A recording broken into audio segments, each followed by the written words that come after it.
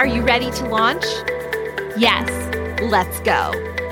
Welcome to Lawyers Who Launch, the podcast hosted by two law school besties who practice law and are now ready to inspire and empower you to take positive steps in your professional and personal life to find joy and fulfillment.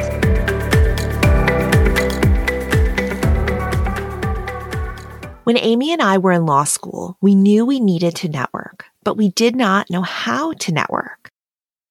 The stress to do something we didn't know how to do was overwhelming. But after 3 years of law school and then over 10 years in practice, we cracked the code. We now want to share our success with you, and this is why we wrote the Law Student's Guide to Networking. In order to network efficiently and effectively, you need a strategic plan.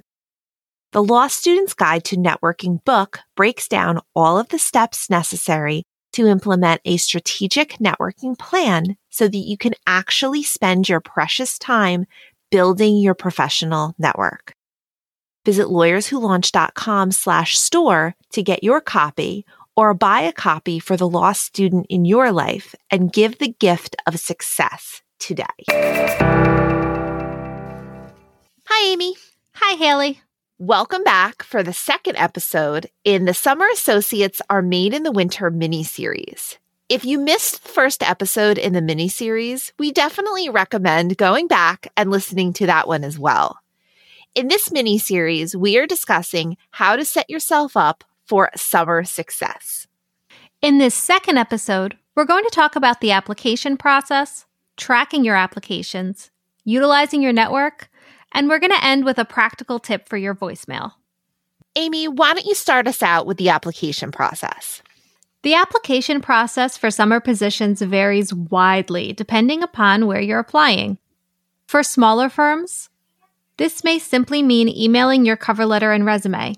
For larger firms or government positions, it may mean completing their online application process, which may require additional information that you don't usually include on your resume, such as a complete job history.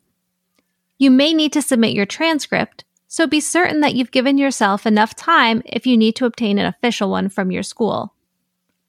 Your application process, depending upon the position, may also require letters of recommendation. So again, make sure you've requested those with plenty of lead time. Having all of your information accessible and your submissions ready to go will streamline the process for you and allow you to apply and move on. After all, you still have plenty of work to do for your spring semester classes. Wherever you are right now in the application process, we have a practical tip for you that will definitely save you time and headaches in the future. Let's start with the question, how are you tracking your applications?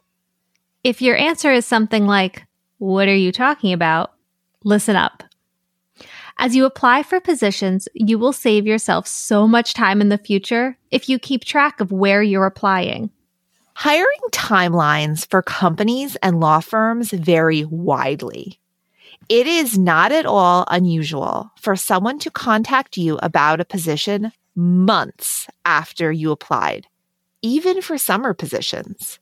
Keeping track of where and when you've applied to a position will help you if that call comes in months after you submitted your resume. In my firm, I've been involved in hiring for various positions over the last several years. I think we all assume that when you need to hire for a position, you advertise it, collect resumes, interview your top choices, check references, and make a hiring decision following the interviews, all in relatively short order. Occasionally that happens. However, it is not always like that. So often in the mid-hiring process, something comes up that derails part of the process and causes a delay. While we were hiring positions, I have had several trials get in the way over the years. Trials require such devoted focus and attention that everything else that is not critically important needs to get pushed off. Because my cases often take several weeks, if not longer, you can see how easily applications can grow cold. From a hiring standpoint, that becomes challenging because oftentimes great candidates are hired by other firms before we've had an opportunity. And that's been our loss. But for those of you that are applying, knowing that these delays can easily happen can help you be prepared in the event that it occurs when you are looking for work. This will also be incredibly helpful when you are in a variety of stages of the hiring process with different firms. Tracking your applications will allow you to be aware at one quick glance of where you are in all stages of the process, everywhere you applied.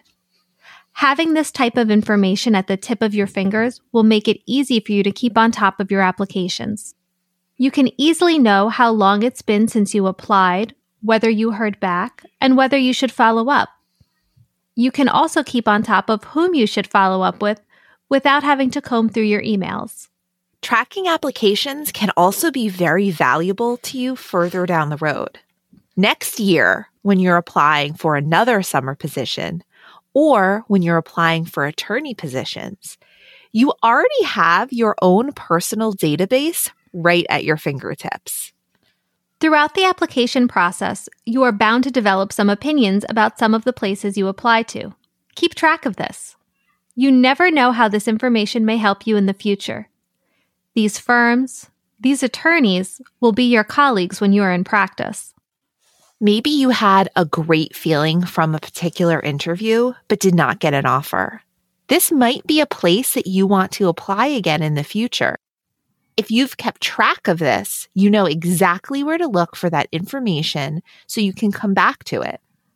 Perhaps you had a bad experience with an interview and know that that firm is not the right place for you. This is also important information because why bother accidentally reapplying to that same place in the future? We love tracking applications for all of these reasons.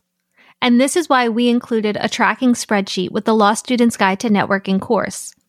The time saved collecting and organizing all of this valuable information will make your job search more efficient and more effective. Amy mentioned networking, and that brings us to our next tip. Utilize your network during your summer job search. Look to your network to see if you can find a specific contact in an area of law, a law firm, or a branch of government that interests you. Being able to reach out to a specific person or have your resume forwarded to a hiring manager by a current employee can go a long way in making your application or resume stand out from the stack. That type of referral can be incredibly valuable because it is much more likely that your resume will be given a careful and thoughtful review. We know that you are already ready with your documents if you have taken the advice from episode 1 of the mini-series.